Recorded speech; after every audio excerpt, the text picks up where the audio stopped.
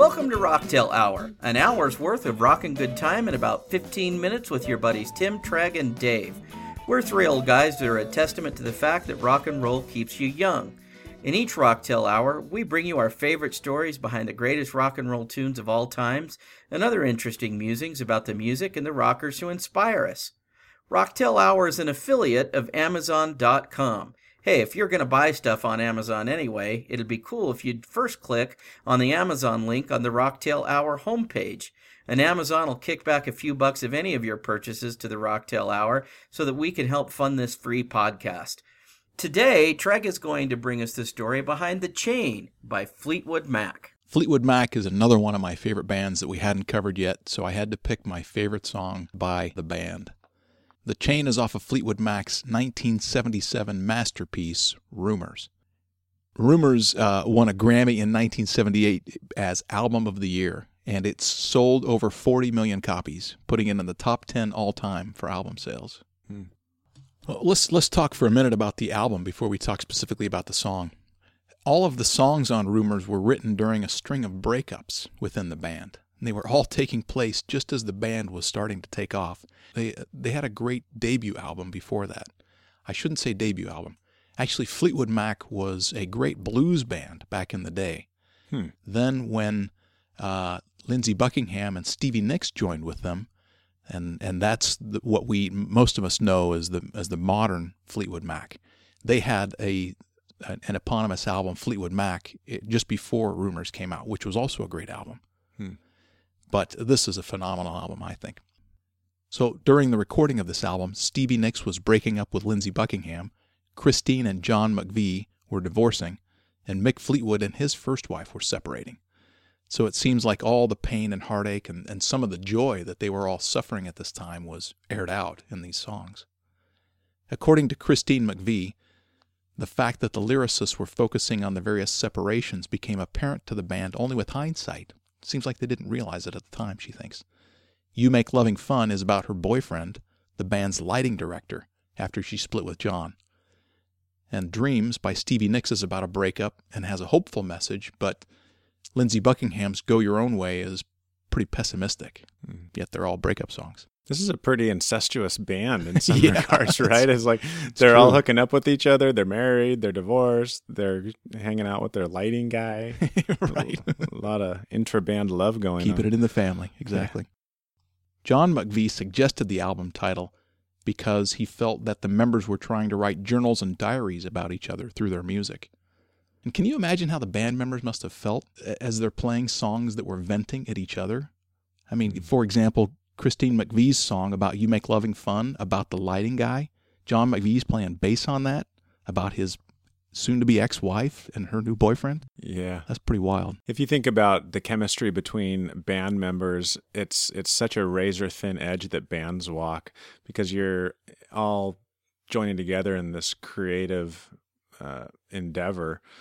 And you see great bands feuding and fighting all the time just because that's a natural byproduct of trying to create great music together, I think. Yeah. The Beatles, name any of the great bands, they all did it. Hendrix and his musicians, they all had issues. Compounding that with a bunch of romances, I can't believe that they existed as long as they did and they cut as many albums as they did, frankly. True. And then you add in all the alcohol and drugs that they were taking too. You know, it could end in disaster or it could create a masterpiece. Right. Which I think in this case they created a masterpiece. Side 2 of Rumors begins with The Chain. The band has said it was the chain that held them together and allowed them to regroup over the decades. So let's talk about the meaning of The Chain. It's generally believed that Stevie Nicks wrote the lyrics about Lindsey Buckingham as their relationship was falling apart. As the song opens, they sing together, "Listen to the wind blow, watch the sun rise, run in the shadows, damn your love, damn your lies." So the opening verse of the song presents an image of a woman waiting up all night for her cheating lover to come home. I don't know whether this has anything to do with the reason that Stevie Nicks and Lindsey Buckingham broke up, though. Not sure about that. So then in the song, the woman says to the man, "And if you don't love me now, you will never love me again," which seems to mean that their relationship is irreparable at that point. And then she says, "I can still hear you saying you would never break the chain." And in the song, the chain seems to be the love that bound them together, that the lover had promised never to break. And then in the next verse, she's listening to the wind blow again as the sun sets, and the line is, break the silence. So I'm wondering whether that means that until this point, maybe they hadn't discussed the infidelity, and now they're breaking the silence. Possibility. And then the next line, damn the dark, damn the light. And perhaps she hates the night when he's away and hates the light when he returns. So that's one possible interpretation. I like that. The chain came to represent the resilience of the band and the strength of their bond as they continued on for many years despite their personal and professional difficulties, which are famous. And it's generally the first song that they play in concert as well. Yeah, it's a good opening song. It kind of starts with that, like you said, the bass drum, and then the acoustic, and then the electric layer on top of it, and then the vocals come in. It's a nice intro for a concert. With the lights totally off, too. You just all of a sudden hear Mick Fleetwood's kick drum banging away, and it gets everybody screaming. I was just going to say, I despise Fleetwood Mac. No, I do. I despise Fleetwood Mac. Don't sugarcoat it.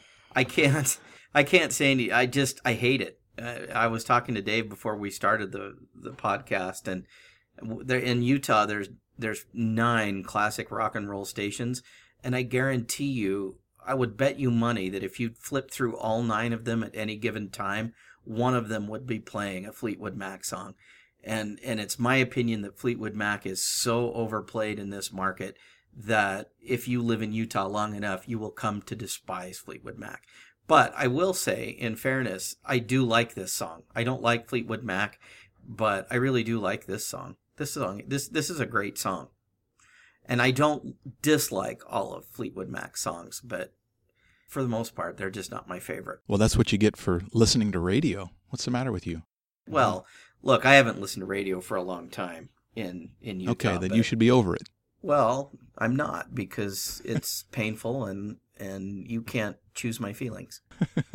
But I do like this song. This song is a very good song, and I do recognize that the modern Fleetwood Mac are very talented musicians. Definitely. And so I give them credit for that. They're just not my favorite. And despise is an awfully strong word. I don't despise any band, really. It's just not my favorite. You don't despise Justin Bieber? I said rock and roll band. Ah, very good. Okay. You didn't say rock and roll bands. I just wanted to make sure. Yeah, this isn't teen pop hour. Yeah. Well, the Chain is a very powerful song. It features beautiful harmonies and a heavy driving beat and masterful guitar work. It's interesting that it's the only song during this Buckingham Nicks era that was credited to the whole band. Interesting. Yeah, Mick Fleetwood said the following: "The Chain basically came out of a jam. It was very much collectively a band composition. The riff is John McVie's contribution, a major contribution, because that bass line is still being played on British TV in the car racing series to this day, the Grand Prix thing. But it was really something that just came out of us playing in the studio. Originally, we had no words to it, and it really only became a song when Stevie wrote some. She walked in one day and said, 'I've written some words that might be good for that thing that you were doing in the studio the other day.' So it was put together.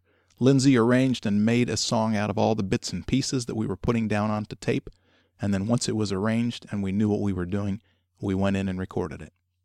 I think they took part of Christine McVie's demo, "Keep Me There," and they also recycled the intro from a Buckingham Nicks song, "Lola, My Love."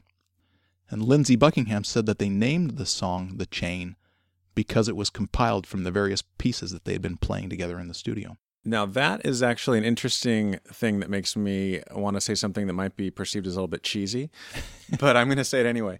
So I think that great bands almost all have kind of a quote-unquote fifth member, or fourth, whatever you want to call it, in the sense that you have the members of the band that come together, but it's the chemistry among the band that kind of only happens with that particular mix of personalities and talents and whatever you want to call it that makes the band kind of what it is. The whole is greater than the sum of the parts. Yeah, exactly. And again, I'm trying not to sound trite or silly by saying that, but it's interesting to me that Fleetwood Mac could actually, with all of that conflict that they had internally, could all write a song together and legitimately credit the entire band as they created this thing.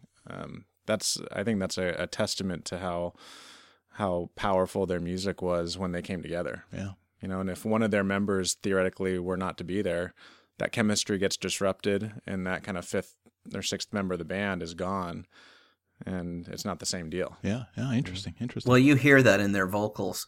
I can say that I don't really care for their music, but I can't imagine a band that has more tighter harmonies and vocals than they do. When they sing, all of the band members sing together and they're harmonizing, it sounds like, it almost sounds like one person with different parts of their voice. It's pretty amazing, and I'll give them that. Yeah, especially right. Buckingham Nicks on this one. Their voices, they both have very distinctive voices, and when they join together on this song, it really creates something special, I think. I'd say Fleetwood Mac and the Eagles are probably tied for first and second in that here in one order or another in terms of vocal harmony. Yep. Maybe Beatles up there too. Yeah, I'd say so. Fleetwood Mac and the Eagles in that order, is that what you said? No, I would actually put the Eagles a little ahead of Fleetwood Mac. Isn't that funny? I would actually say differently, and I know I don't like Fleetwood Mac, but I would put the vocals of Fleetwood Mac over the Eagles. Yeah, I mean, you could make the argument either way, I think. I'm not trying to argue, I don't know, really? The Eagles, in terms of vocals? Yeah, I think I would have to make the argument for the Eagles, but that's another podcast entirely. I'm with Dave. I love both the bands, but I think I'd put the Eagles just slightly ahead. Well, let's talk about Lindsey Buckingham, because he has quite a unique guitar playing style that I think really shows on this song. He is on Rolling Stone's list of the 100 greatest guitar players. He's listed as number 100. He came out with an album a few years ago, I think, or maybe it was long ago. Solo I just album, got it. Yeah, his solo album is phenomenal. Yeah, he's good. His guitar playing is outstanding. He plays an electric guitar as if it was an acoustic guitar. He has this distinctive hybrid finger-picking style, and it's very apparent at the beginning of The Chain with the finger-picking guitar over the kick drum. Creates an amazing sound. To me, it gives it kind of a Delta blues feel if you listen to that in isolation. It really does.